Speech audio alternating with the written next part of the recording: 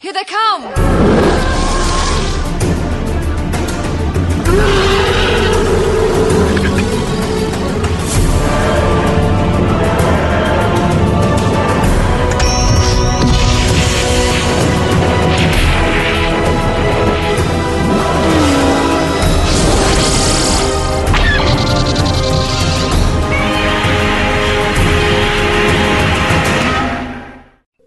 Hello and welcome to episode 113 of Effectively Speaking, the podcast that takes a look at some of the special effects sequences of film and television, be they classic, average or duff. I'm your host Eric Moore, and today I'm joined by Mark McGee to discuss the Derelict sequence in Alien. Calling Antarctica Traffic Control. Do you read me, Antarctica? Over. Hello Mark. Hello Eric, how are you? Well, it's Friday night, yeah, and we're sat down and we're going to talk Alien. So I'm mighty fine, thank you very much. I don't think it can get any better than that, can it? I could have a beer and some Pringles or something with me. That's true. But no, this will suffice. No. This will suffice. Absolutely. All right then. First time you and I talk Alien. Oh yes. Yeah, and it's customary on this show by asking how far do you and the subject matter go back? So how far do you go back, Mark? When did it come out? 79. Yeah. It's 40 years old. I was too young to watch it when it came out because I would have been in single digits Right. back then. The first real exposure I had to Alien was at secondary school, probably, so that would have been 82, something like that, 1982. At Woolies, at Woolworths. Mm-hmm. Very often they sort of sold off old sort of comics and stuff at the end of aisles. I think it was Woolworths, either that or an old supermarket in town. And there I picked up a couple of graphic novels. Now, one was a Star Trek one. It was like a Star Trek timeline or history thing, very non-canon. And the other one was the Alien graphic novel. What, the Walter Simonson one? Yes. That was in Woolworths or a local supermarket? Yeah, I picked it up for something's pocket money stuff. Blimey. What was very interesting, what tickled me, is a mate of mine at school, whose name I won't say, just in case he's listening. I don't know. But he also picked up a copy of this, and we agreed that we'd bring our copies into school and we'd go through them and have a look, because neither of us had watched the film or anything. His had been redacted by his parents. So a lot of black marker pen. Really? So he was quite keen to see my version because it didn't have anything. Now, I still have that copy knocking around. It's spine broken, it's completely worn and used. So I had to wait until it was shown on the TV, which, God, would have been another couple of years after that, I would imagine, because it took a while for films to come onto television, didn't it, back then? And I know it was late at night, but my dad let me stay up and watch it. I'm not sure whether I initially liked it, if I'm honest, because I was a young man. And you're not watching it in the best of settings, are you? A tiny little telly, late at night, with adverts probably. It was probably ITV that had it. Slip of a lad. And it was probably it wasn't even the theatrical release version. There was probably stuff cut out. Be cut, and it would have been panned and scanned as well, wouldn't it? Yeah, absolutely. Yeah, it was a revelation to me when I eventually got to watch it on VHS, particularly the opening scenes. So much better. But I tell you, the best version that I've seen of this was the Blu-ray that came out as the quadrilogy. Simply stunning version, that is. It's an absolutely gorgeous one. You can see so much of it, and I kind of wish I could go and see it properly in the cinema as well now. So it's we go back a while, but like I say, I probably had dipped my toe in it. It has turned into essentially one, if not the one of my favourite films. for many, many reasons. I agree. But what you were saying there about, watching it on ITV, panned and scanned, with the adverts and that. I remember when Aliens came out and people who worked in the cinema I worked at were going, oh, this is so much better than Alien. This is so much better than Alien. And I said, when have you ever seen Alien? Oh, I've seen it on TV. Yeah. And it's like you can't compare the experience of watching a film in the cinema, an immersive experience with an audience on the big screen. You can see everything with something you've watched on ITV. Yeah, I agree. This film is a film for cinema. It's not a film for a small screen at all. In no shape at all. No, you've got to see it on the big screen. I mean, another cinema bit of waffling from me is when I was at the Canterbury Cinema, the very first digital projector we ever got. We were still 35mm. This is some years away before the changeover to digital cinema. But we got a digital projector for showing subtitles. Okay, there was this move for subtitling films, and you would have a digital projector running concurrently with the 35mm film, and it would project subtitles if you wanted to. Of course, we worked out actually there's an HDMI socket. So yeah, one morning, me and this other guy, we sat down and I put Alien on for him because he had never seen it in the cinema, and afterwards he's like, there's so much in that film I've never seen before. I've never noticed before. Because, yes, he did have it on, DVD and it was letterboxed. But you've got to see it on a big screen to just appreciate just this wealth of immense detail that's in everything. Oh, yeah, absolutely. I mean, later on we'll probably have a chat about some of the model work. But it just does not come across on anything like on a small screen as much as it does on a big one. I mean, size of TVs these days it's getting sort of up there. It's not quite there yet, but yeah, I have to say, for anyone who's listening who's not seen the Blu-ray version, get it, and watch the Blu-ray version because it is so much better. I will put a caveat that I wasn't impressed with the translation onto Blu-ray for Aliens. Is it all this colour recorrection and stuff like that they're now doing? Well, it's not so much that. It's some of the effects work. There's plenty of obvious green screen stuff, whereas... There's a lot of matte lines as well, aren't there? Yeah, whereas Alien, it's just seamless. Well, most of it was in camera, wasn't it? Yeah. You didn't have matte lines. You can't see the matte lines if there's no matte line, No, exactly. But yes. Yeah, I agree with you. It's one of my favourite films, and the sequence we're going to talk about today, I mean, that just reinforces to me, this film, like Blade Runner, I can sit down and I can watch it, and I can't fault it. I can't fault anything in it. I can't fault the effects that we're going to be talking about. I can't fault the acting, the music, the lighting, the editing, whatever you want. Yeah. There are a couple of, looking back on them now, dodgy effects, not in the clip that we're going to be looking at, but a certain scene with Ash. Yes, just that one. Yeah, but you can doesn't quite work. You can allow that for 79. That's all right. Yeah, but again, that was a very brave effects shot to do, and it sort of played itself out quite well. But particularly the clip we're going to examine. It's one of these films where you hadn't seen anything like it before, and honestly, there's been lots of pale imitations of it since, but it's never had the same effect or impact.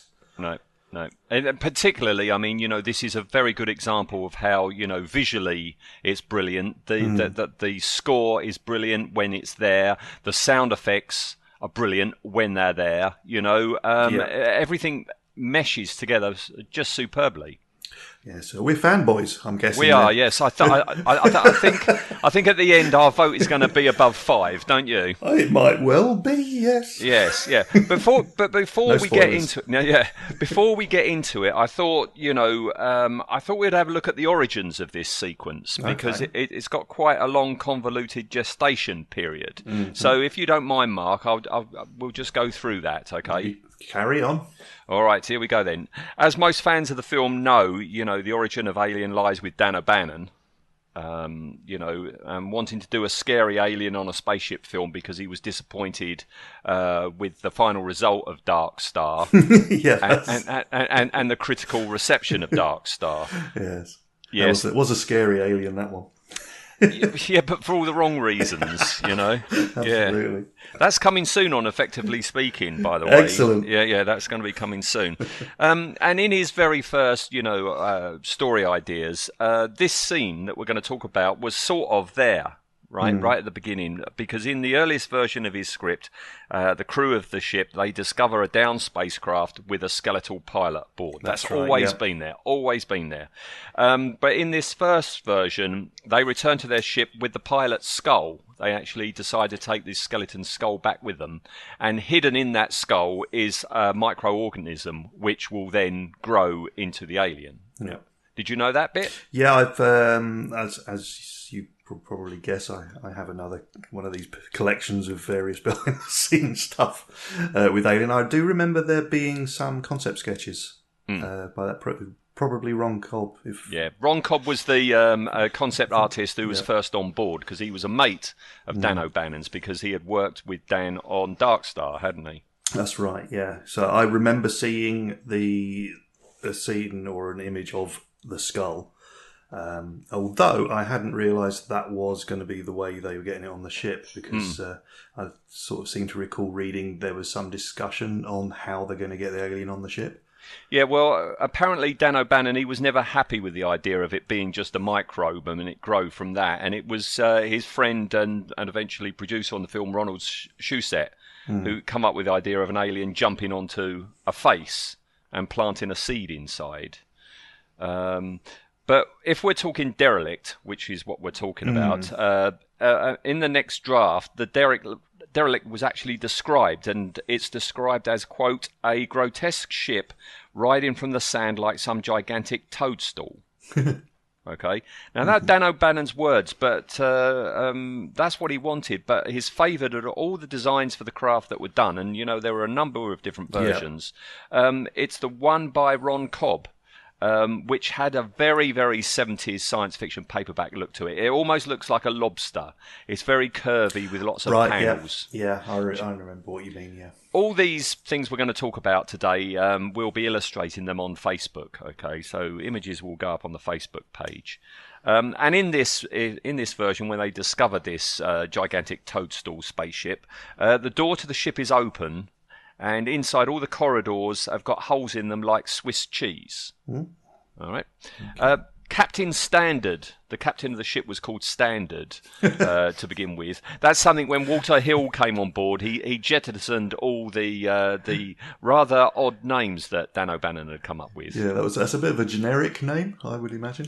Yes, very good. Captain Standard. Yes, very good. Yes. Well, he climbs up to the upper decks of this toadstool ship and finds, quote, a huge alien skeleton seated in a control chair. It is a grotesque thing, bearing no resemblance to the human form. Well, that's not what we ultimately got at the end, did we? No. In 79, it was human-like, wasn't it? Yeah. Now with Prometheus and Covenant, we know what's going on there. Well, let's not talk about that. Well, I was going to say, whether you choose to actually believe in that or not, yes, it's all totally a fevered dream. Those yes. things. See, this is what I don't get. I mean, people who have got a problem with Prometheus and Covenant, just don't watch it. Yeah. Just consider it not to be part of the continuity of the series of films. Yeah, I mean, again, there's that argument about technology levels, but particularly for me, it was their depiction of the jockeys. The problem I've got with it, and it goes right from Aliens onwards, is the fact that the more and more you learn about these things, the less and less alien they are. Yeah. What's brilliant about Alien is nothing's explained. No. Okay, Ash surmises some things, but you don't know whether that's true or not, or whether he's protecting it. He's just coming up with this bunch of old cobblers to protect the alien. The whole point of Alien is that it's alien. If you explain what it is, it's not alien anymore, so you can't call it Alien. Do you see what I mean? No, you just call it Explained. Explained. There you yeah, that's what this film can be called now. Explained. Yes. Yeah, I agree with you. Some things just didn't need an explanation. You don't need it at all. All right, so there we are. We've got this grotesque thing. okay, sat in a chair. On a panel in front of it, they see scratched into its surface a small triangle. And there's an urn off to one side, an empty urn off to one side, okay? The storm outside subsides, and off in the distance they see a pyramid. Yep. Yes, you know all this bit as well, don't you? Yeah. So they go off to explore it, and en route, the computer decides it's not a distress call. It's a warning. Yeah. They can't find any way into this pyramid, so they climb to the top, and there's this whacking great big shaft going all the way down to the bottom. Again, this has been illustrated by an awful lot of the, Ron Cobb, Mobius did it, Giga did it as well. One of the crewmen called Broussard, who eventually will become Kane, is lowered down and finds himself in a storeroom with hieroglyphs on the walls, along with statues of half-human, half-octopus creatures. I'm thinking H.P. Lovecraft when I see that, half-human, half-octopus creatures. He finds another urn, looks inside, and, quote, a small octopus-like thing leaps out and attaches itself to his face, wrapping its tentacles around his head. So, yes, it's sort of there, isn't it? Yeah. It's close. And I think, like you say, it's modified. But it's not too dissimilar. It's not, it's refined, isn't it? Yeah. That's the word I was looking for. Refined. Yeah, all right. Well, we've got to fast forward to when Walter Hill and David Giler became involved, and the first change they did was to lose the pyramid. And I think that's right because they walk to the derelict, they walk back with the skull, they then see the pyramid, so they walk to the pyramid, and then they walk back. So a lot of walking, and it cuts out a lot of walking. So they cut out the pyramid. Instead, they find eggs in a red city. Ooh. A red city. I've never seen any concept art for this red city. I don't recall having that either. No, and it was the captain now who gets jumped, as they thought the audience wouldn't expect it. They were deliberately ripping off Psycho. What happens to Janet Leigh in Psycho. Yeah. But there are remainders of that in Alien because I can remember watching it for the first time, and I thought Dallas was the hero. It was a bit of a shock when he gets it in the ventilation shafts, and in the theatrical release, he just disappears. Yes, hide no hair of him, and that's the end of him. Yeah. Yes, because it's unknown because it's Alien. Yeah. Yes. Shock. Yes. What a twist. This was changed. Okay, to save costs, the derelict was actually on top of the chamber. So in the film, it's not that evident. But they go in the derelict, and the derelict is on top of a hole in the ground, and that egg chamber is in the hole in the ground. Yeah, I've read that in a few different things as well. Yeah, the next draft by Hill had them lose the alien skull. At this point, and in the early versions they were quite excited by the thought of maybe meeting an alien, and it was Walter Hill who made it all quite drab and pedestrian. They're not that knocked out by the thought they might find an alien, are they? No, it's like Alf. Yes. Just going to sit there. Yes, He's after Jones. Yeah. All right, and then Ridley Scott comes on board. Okay, so a lot of the things that Walter Hill was proposing, they were jettisoned as well. One of the final things that he proposed that the space jockey was in an old Earth craft, not far from an Earth military installation, but that was all rejected when Ridley Scott came on board. Right. Good. Yes. All right, so that's it. So that's a little bit of a preamble before we get into the sequence. So shall we get into the sequence? Yep, go for it. Ash, can you see this? Yes, I can. I've never seen anything like it.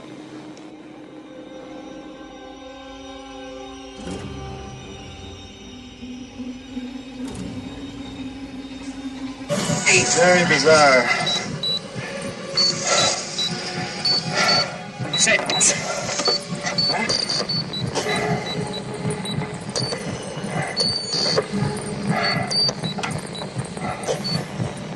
All right. Moving on to second position. What is it? Let's get out of here. We've got this far, we must go on. We have to go on. Will you say that again? As if you can see this, I don't have to survive. I'm going back to the console. Right, so we're going to start our sequence with Dallas, Kane and Lambert walking away from the Nostromo.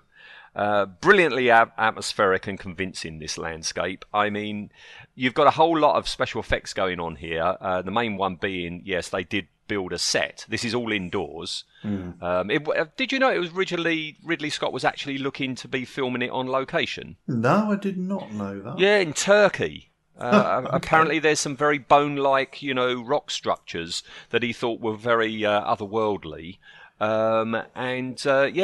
Initially it was going to be location work, but no, this is all in-house in Shepperton, isn't it?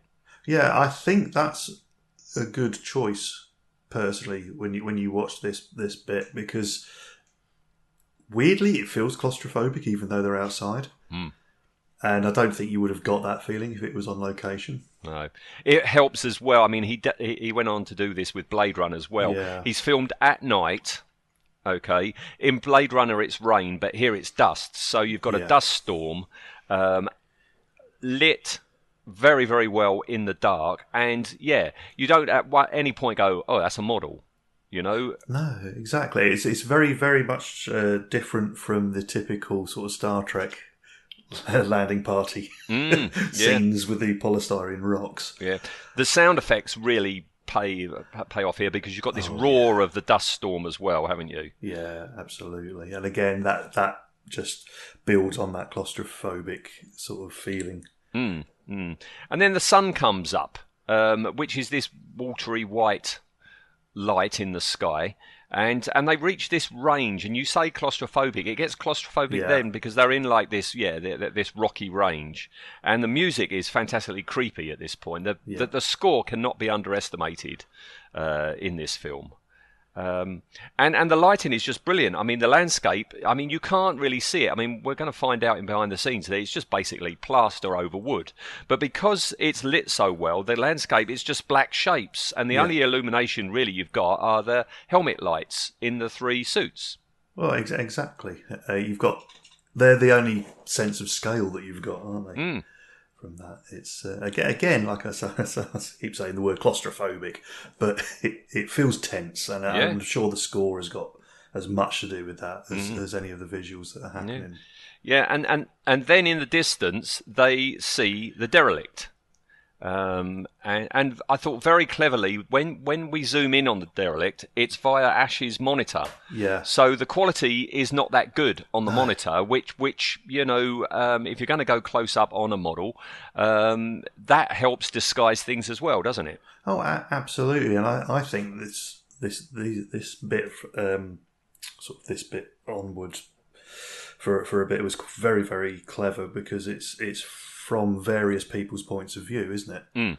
And they're all talking over one another as well. It's all very natural, isn't it? Yeah, exactly. I mean, I don't know if you know, it was probably very well scripted, but I don't know how much whether there was any ad-libbing going on. There was ad-libbing all the way through the film, to the degree that towards the end, Yaphet Kotto was convinced he's going to kill the alien. Yeah, I read that. Yeah. He's going to beat it up. Yeah. Yeah. So again, it's very much, it's almost found footagey. Yes, it is. Stuff, it is. Long before that. And next we've got this terrific landscape shot with the three helmet lights just visible, just like in the middle of frame. You've got three tiny little pinpricks of light, which are the three helmet lights, and a ringed planet in the sky, and that's just beautiful. That as a screen capture, I would have that as a desktop image. I really would. Yeah. I mean, are you all right, Mark? You're looking away like the bag. I was just watching it. Oh, I see. And it is. It's stunning, because it's just so different from stuff that you've seen before. Yeah, and the approach to the Derelict, it's on their helmet cameras with a lot of static, and I'm convinced this static has been put in to hide the join between live action and miniature. So you'll have a piece on the video showing, them walking around. Then you've got static. Then you've got the miniature. I'm sure it's a segue. It must be, but it just works so well because it's all about using sort of visual effects to just build that suspense and that tension. Because you don't know, oh God, what's happened to him. Yeah. Back and forth. But I agree, it probably is. I can't think of the word I'm looking for. Transition. Coverage. Yeah. that goes on, but it is that raw, grainy, found footage style that for me just sets this particular bit apart. But then we pull out, we go to a big wide shot, and again we got these 3 tiny lights by the Derelict, which is looming over them, which is a brilliant shot as well. Exactly. And then they reach the matron entrances. These three entrances. Now, up to this point, everything is Earth-based technology, isn't it? And we've seen the Derelict in its shadowy form, but here we go. We've got these entrances. Yes. Actually, there's more in behind the scenes, as phallic as that may be. Let's leave it for that. Yes. Let's leave it for later. All right. Okay. So yes, they penetrate the Derelict. Okay. It's going to be one of those. It is, I'm afraid. Yeah. Carry on, Alien. Oh, can you make Kenneth Williams would have a heart attack if he went on the set and saw them, or Sid James. Yeah. So they go in, and that's when Ash loses contact completely with them. And as he says, "Oh, I'm going to go back to the console or whatever." Yeah. We see them inside this corridor, and I think it's brilliant because it immediately goes to silence. You've had all the roar of the outside and the static on their cameras, but when you first see them going down that corridor, again fantastically lit, it's just silence with just their breathing. Yeah, and that very much sort of low whistly noise. Yeah, and then occasionally you get a bit of the score as well, that chung, chung, chung bit, Yeah. As they go down this corridor. And Kane finds something different. There's something a bit different here. We don't actually see what he sees, but he says there's something different here. Yeah. And the 3 of them climb up the wall. Again, we don't see them climb up the wall. We just see Kane's face as he comes over the lip of where he's got to. And John Hurt, he's in this helmet. It must be sweating buckets, but he conveys, he's staggered by what he sees. Yeah, absolutely. I mean, again, it's part of that comes down to the suit design and stuff, because they always made me think that they were trying. Do you remember the old Kilroy? Yes. Yeah. Because of the height of the sort of bottom part of the helmet, it always felt to me that they were already peering over something anyway. But then you get that sort of double up as he looks over the lip there, and it's just the way that shot opens, and you're like, oh, what is it? Yeah, because we get this reveal, don't we? Because the camera goes past the space jockey, so we only see a bit of the space jockey. But then, as it pulls past it, revealing it bit by bit, the camera then goes up and above. Yeah. So we're looking down on it as the 3 climb up onto this platform. Yeah, and suddenly it's like, what the? What? Yeah. And Dallas states the obvious, it's an alien life form. I don't think that was necessary. No. Yes. Yeah. He's just big boned. Come on. Yes, and dead for some time. He says it's fossilised and it's been dead for some times. And they go across and they see the exploded chest. Yeah. That's a little quibble. The whole, it looks like it's exploded from the inside is a bit of a... It's a very minor quibble, but it's a bit, okay, you're setting this up for what comes next, aren't you? Yeah, it's quite an obvious foreshadow. It's very reminiscent of sort of horror movies of that time. It's like, oh, look what happened to him. Yeah. Let's hope it doesn't happen to us. Who's your favourite character in Alien? Oh, that's a very good question. That's a very good question, indeed. Am I putting you on the spot? Yeah, you are, because I have to go probably either Parker or Brett. Probably Parker, I would think. Yeah. For a few different reasons, but why? I'm going to throw one back at you. Because my favourite is Lambert. Right. I love Lambert because Lambert's the audience, basically, isn't she? And Yeah. she's the sensible one, and she says, "Here, let's get the hell out of it." True. She You says that a lot. Yeah. But she, she's so natural. She's terrified throughout this whole film. It's true, actually. Yeah. Think of it. Particularly on the journey here. Yeah, she yeah, is yeah. the one encouraging him. And it's Kane, isn't it? Is it? He says, "No, we must go on." Yeah. We must go on. I like it when Dallas says, "Lambert, you too," and she's like, "Yeah, great." Cool.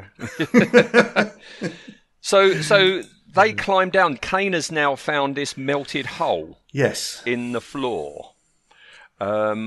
Presumably that's the acid of the alien that's done that. Well, it's interesting because it's quite a regular hole, isn't it?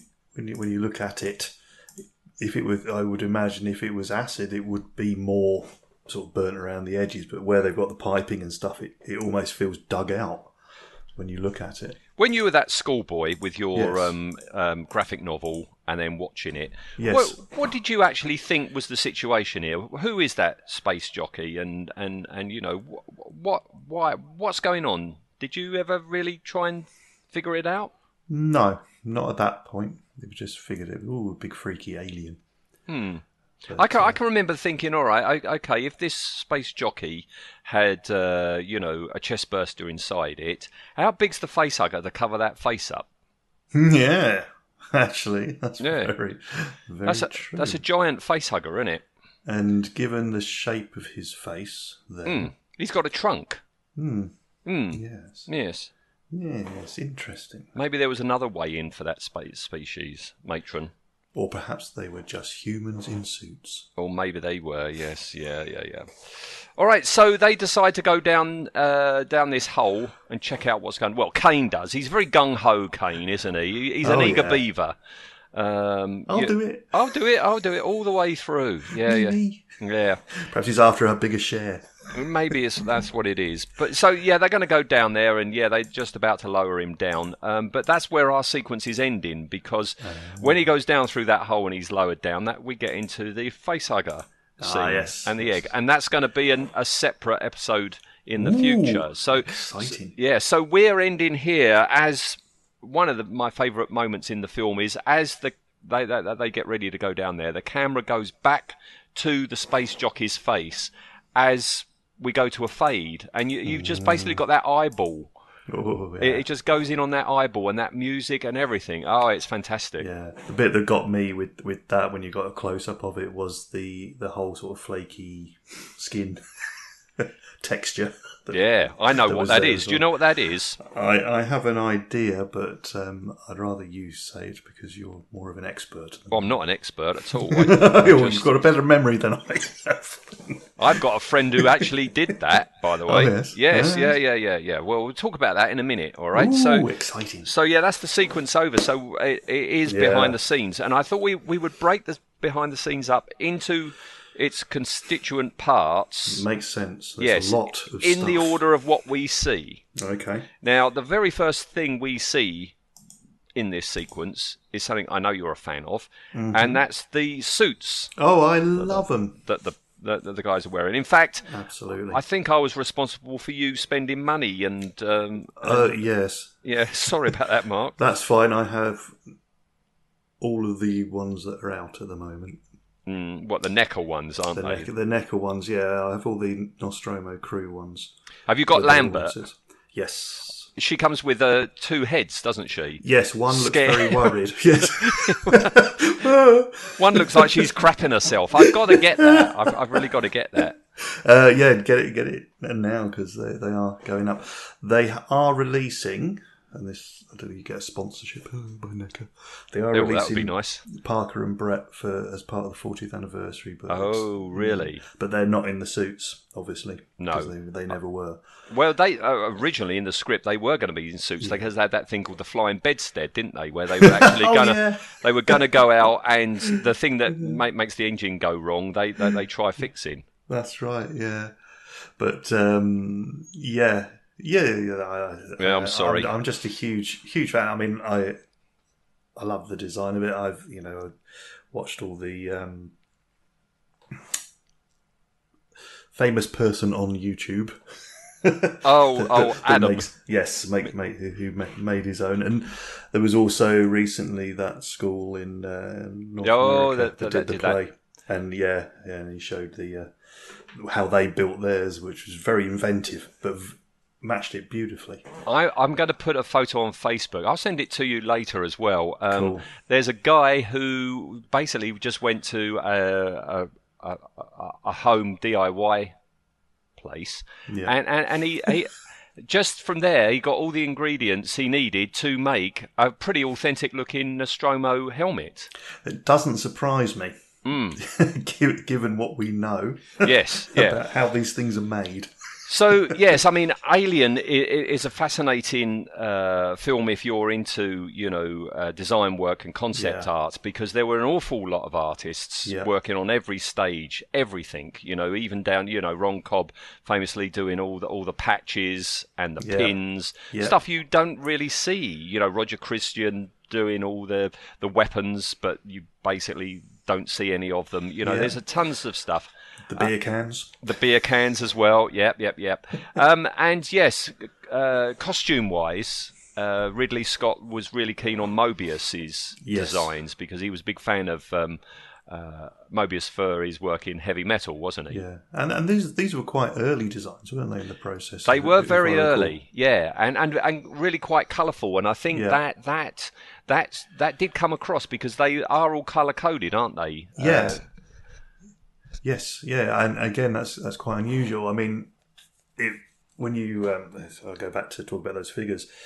The obviously the Ripley one is in her emergency suit from the end, which is like white, but the others are in their colours there. And once you get them all standing next to each other, you realise how much of a rainbow it is. It is. And I think that's very, very clever because they could just go down the route of grey spacesuits or white spacesuits all the time. But with the lighting of the film, you wouldn't have seen it. It would just been like a grey mess, wouldn't it? Yeah, exactly. But it's also that whole aesthetic which carries across the entire film of a working crew.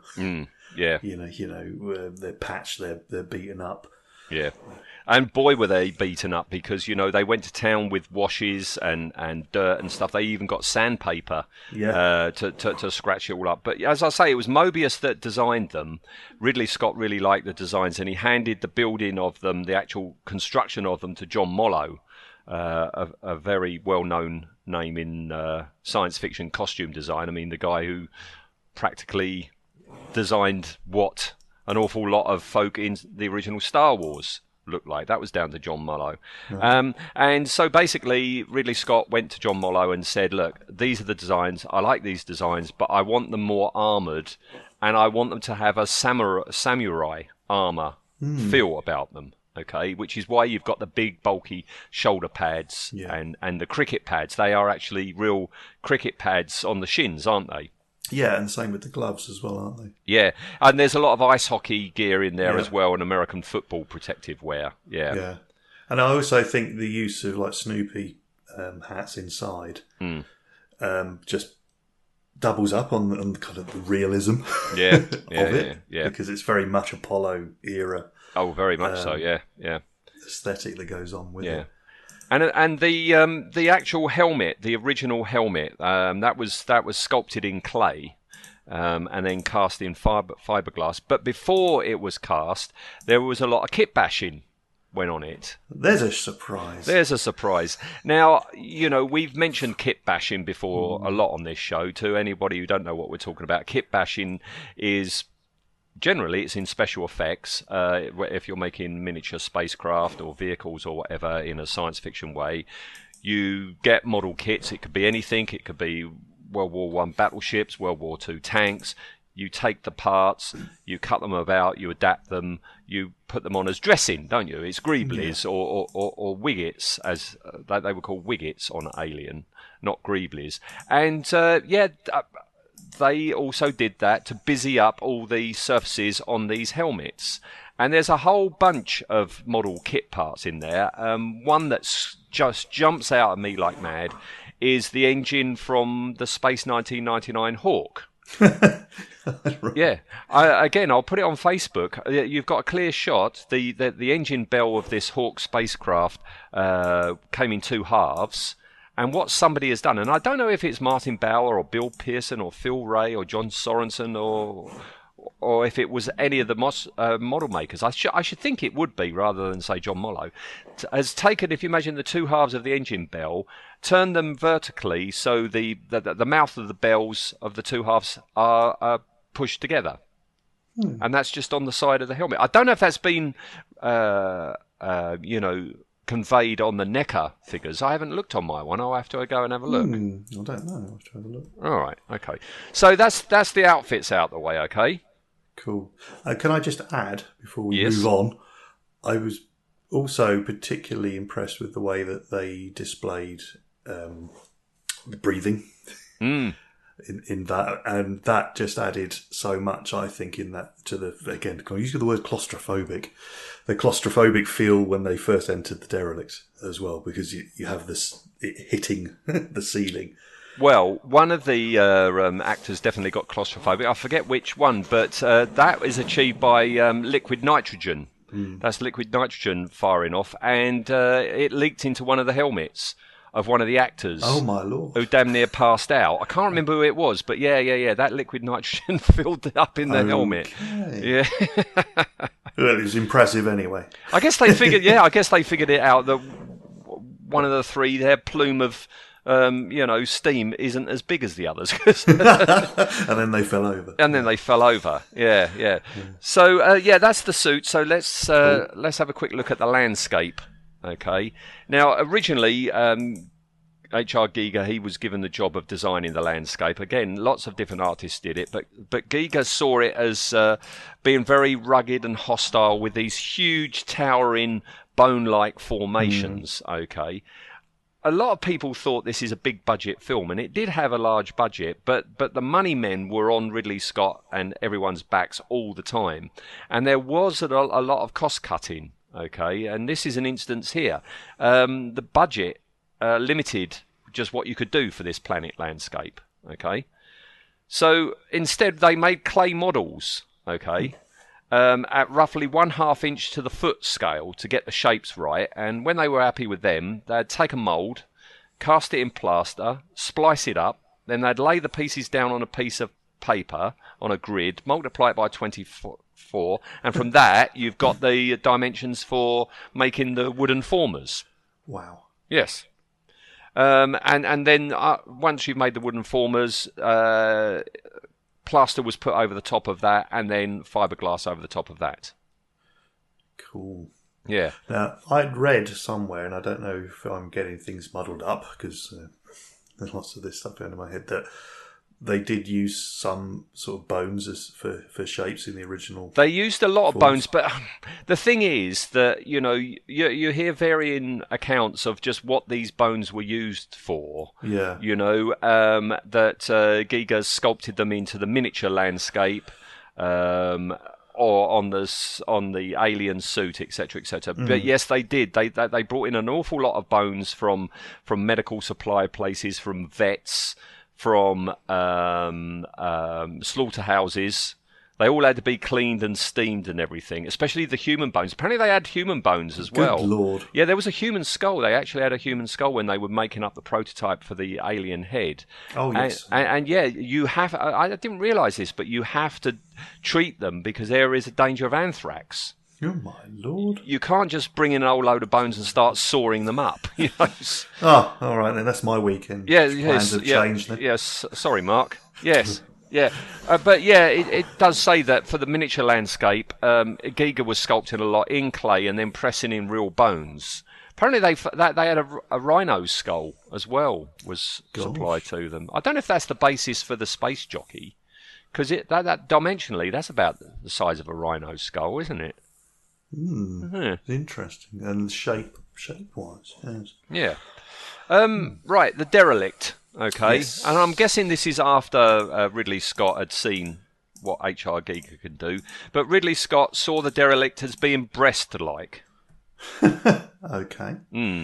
Yeah, breast-like, and the jockey inside being frozen in death, still holding the weapon it was firing.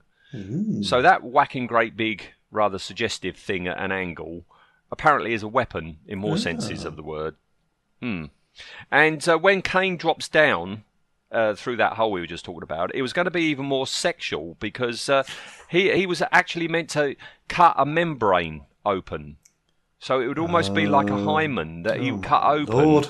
Yeah, and then air is released from it, and that is the thing that is the trigger to the eggs that somebody is approaching. I mean, ultimately they used that laser, didn't they, that they had borrowed from the Who. Oh, yes. And Kane says there is a layer of mist that reacts when broken.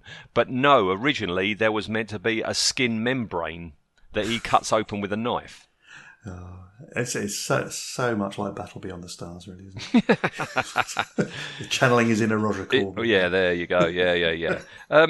And Ridley, he told Giger to design a ship that couldn't have been made by humans, right? And so he decided to go with an organic shape covered with technical stuff.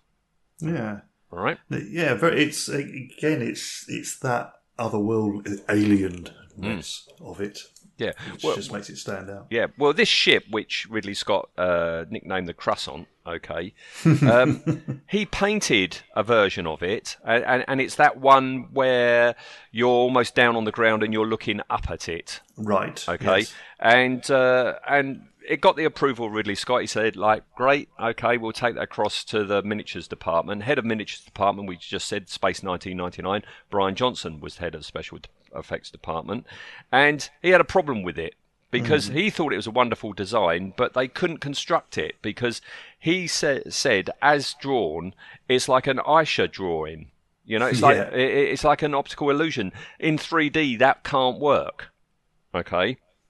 So to compromise, what they did was they got a block of polystyrene, he got a hot wire cutter, and he cut out a shape that was approximately like it. Okay, and then he gave that to Giger because it's like, right, have a go at this one because we know this shape actually works in 3 dimensions.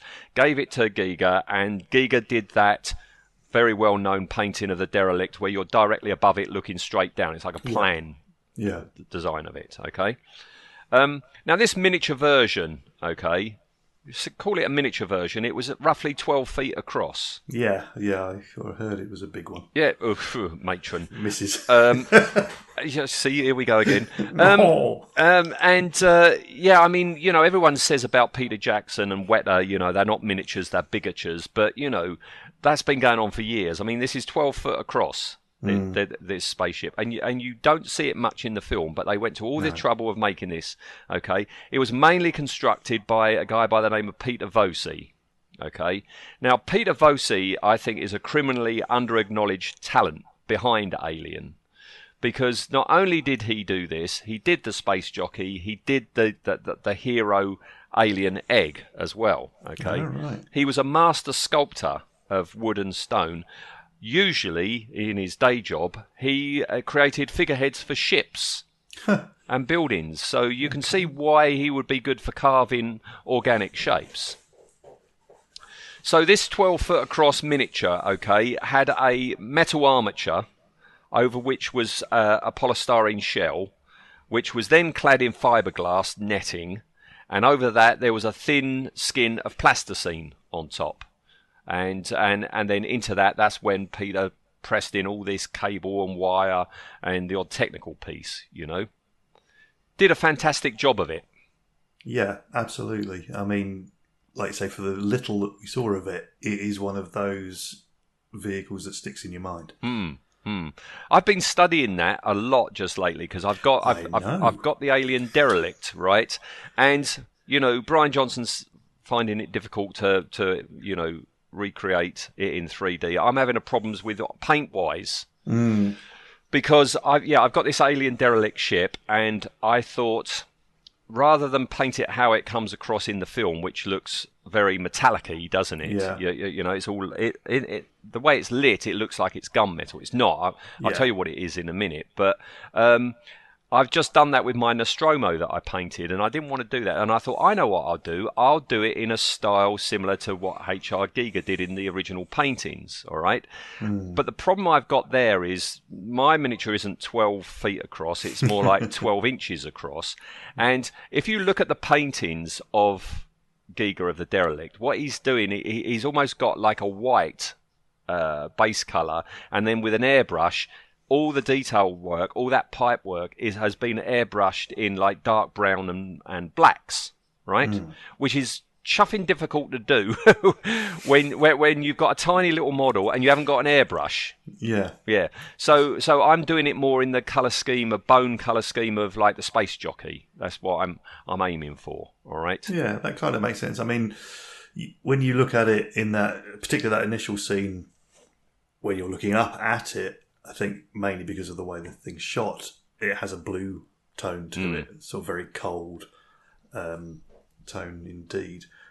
And honestly, that you don't see much more of that until you get to something like Aliens, where you see a little bit more of it.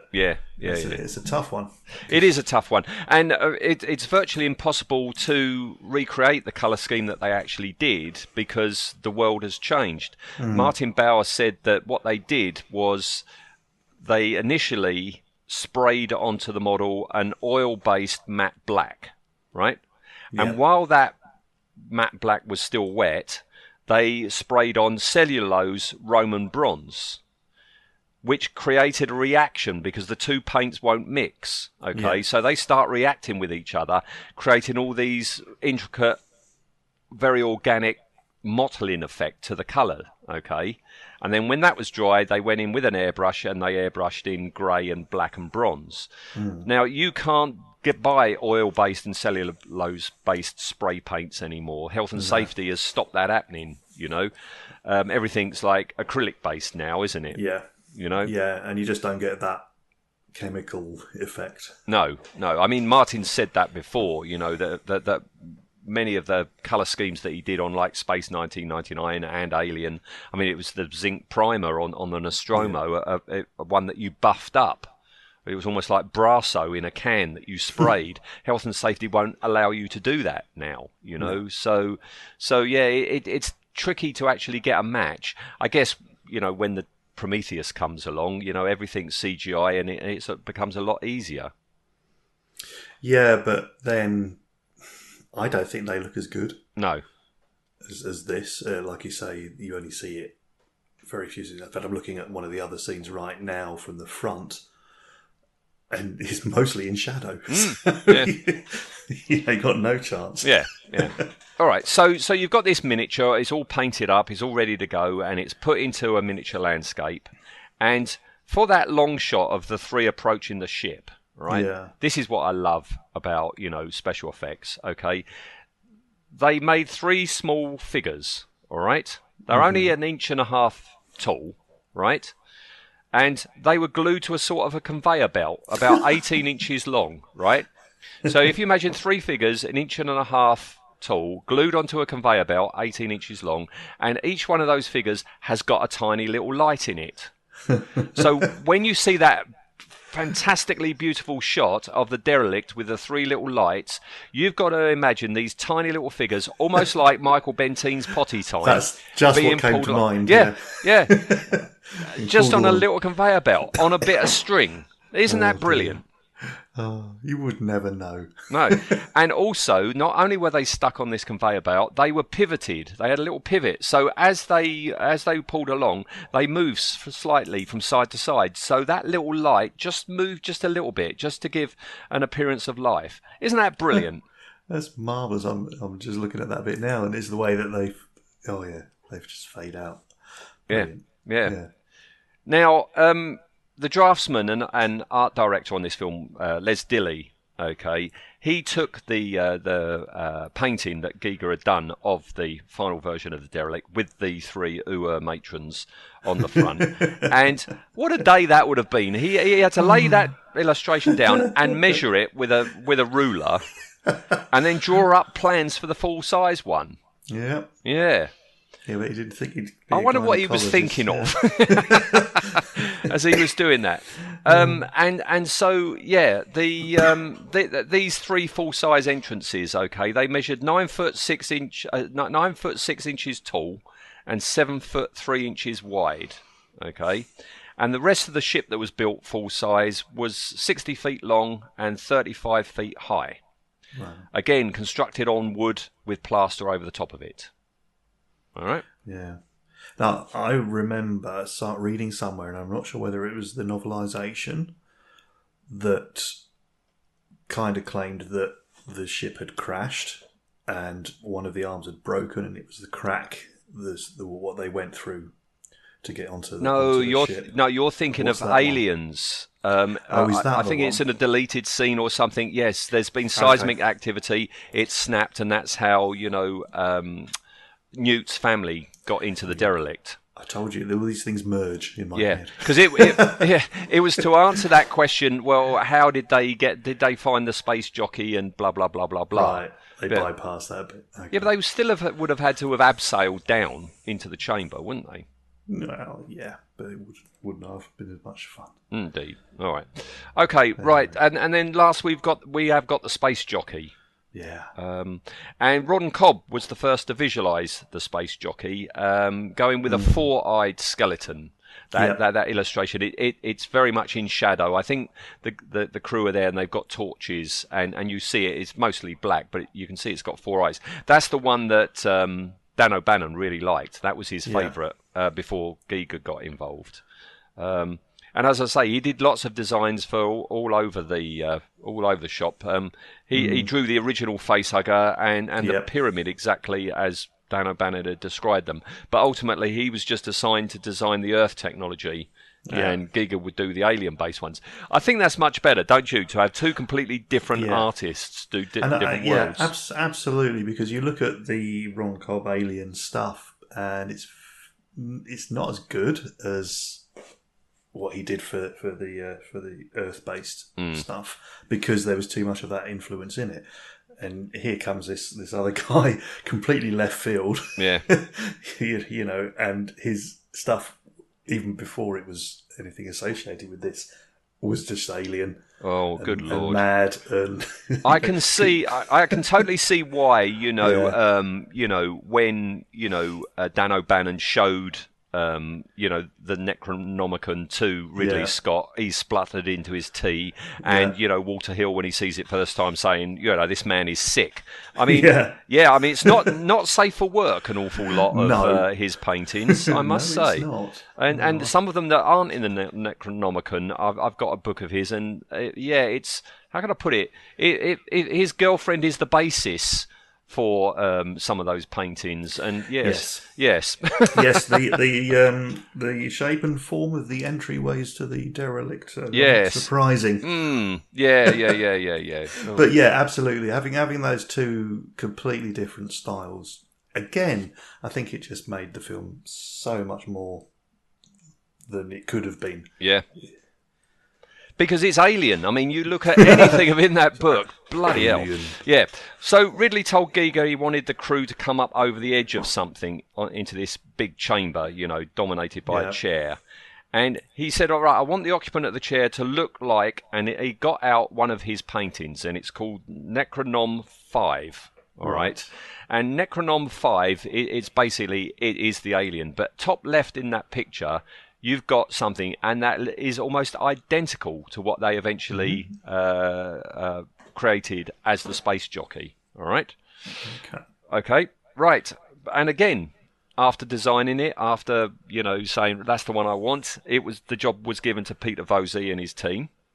But again, due to costs, the jockey was built at only a fraction of the size it was supposed to be. It was meant to be much, much bigger than what we saw on screen. Yes, and I'm guessing you're going to discuss how they managed to make it look bigger. Yes. Well, here we go. This is Spoilers. yes. So, would you get away with it now? Would you put 3 small children in costumes like that and get them to clamber all over like that? Yeah, I don't think you would be allowed. Surely. Well, it's kind of into nightmare territory, isn't it? Two of them was Ridley Scott's own children. So, That's right, so yes. yeah, the buck stops there, I guess. I suppose, yeah. He's got his permission, but it's just such a wonderful way of increasing the scale of something, isn't it? Yep, it's a genius idea. Absolutely. But also the fact that they built small miniature versions of the spacesuits. And where are they now? I want to know where these suits are now.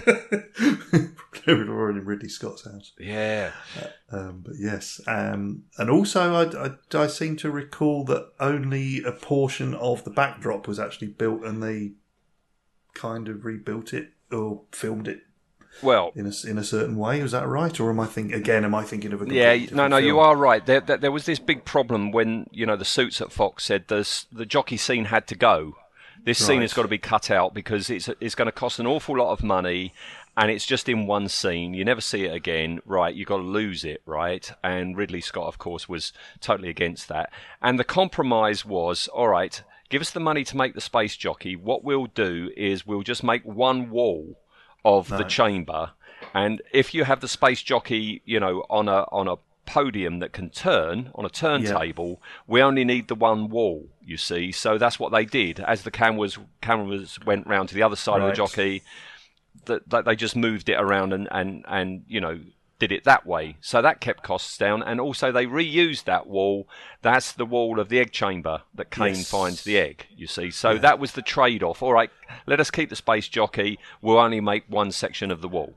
Good. I'm glad it's not me going mad. No, it's not. It's not. You're an Alien fanboy, I mean, I know. All this information has gone in over the years. It's just, slowly coming up to the surface, isn't it? It's dividing what the comic books say from the from the there's films that as and well. all the other Yeah, books. and the video games and everything. Yes, yeah, absolutely. Yeah. So again, to make this space jockey, the team made a rough framework from wood and then sculpted over that with plaster and assorted rib tubing and stuff. And as it neared completion, that's when Giger stepped in and he added the final details, particularly on the head. This dusty bit coming off thing that you're talking about, yes, that's nothing more than latex. Cool. It's just latex that's dappled on, wait for it to dry, and then you can rub at it and it just peels and comes off.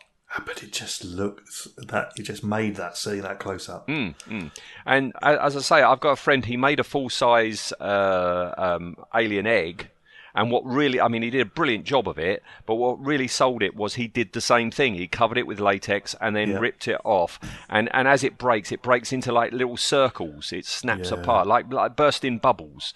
And really sold it. Good, because it could have then, I don't think without that last bit, it would have looked as organic, even though it's supposed to be fossilised and supposed to be old. It would have looked like stone, wouldn't it? Yeah, rather it than would have bone. model, Yeah. And that's it. That's all I've got on behind the scenes. Yeah. All right. Absolutely all fabulous. Right. Fabulous. How fabulous though? Out of 10, Mark. Ooh. Because I've been this particular scene, I'm going for a 10. I'm pushing it. I love this scene, and I love this film. So see, it's my decision. I'm going for it. No, that's absolutely fine. That's absolutely fine. Because if you think, all right, say it's a 10, what in it don't you like to actually mark it down? And I can't think of anything that we've talked about in this sequence that would mark it down from a 10. No, I can't at all either. It just works brilliantly. The special effects are brilliant. The music's brilliant. The lighting's brilliant. The sound effects are brilliant. No, you're all right. A 10 it is. Yes. We haven't had a 10 for a while, so there we go. Yes. All right. Not bad for something that was pitched as Jaws in space. Jaws in space. And everybody thought it was going to be a B movie. The studios wouldn't touch it. They even when Star Wars broke, it was still, I don't know, Yeah. Well, All right. Okay. Well, that's been a very enjoyable Friday night. So Yes, I think so, and I do think beer is calling. Yes. All right. Well, you go off and have a beer. That's no, it's a warning. Sorry, I just got the interpretation back through.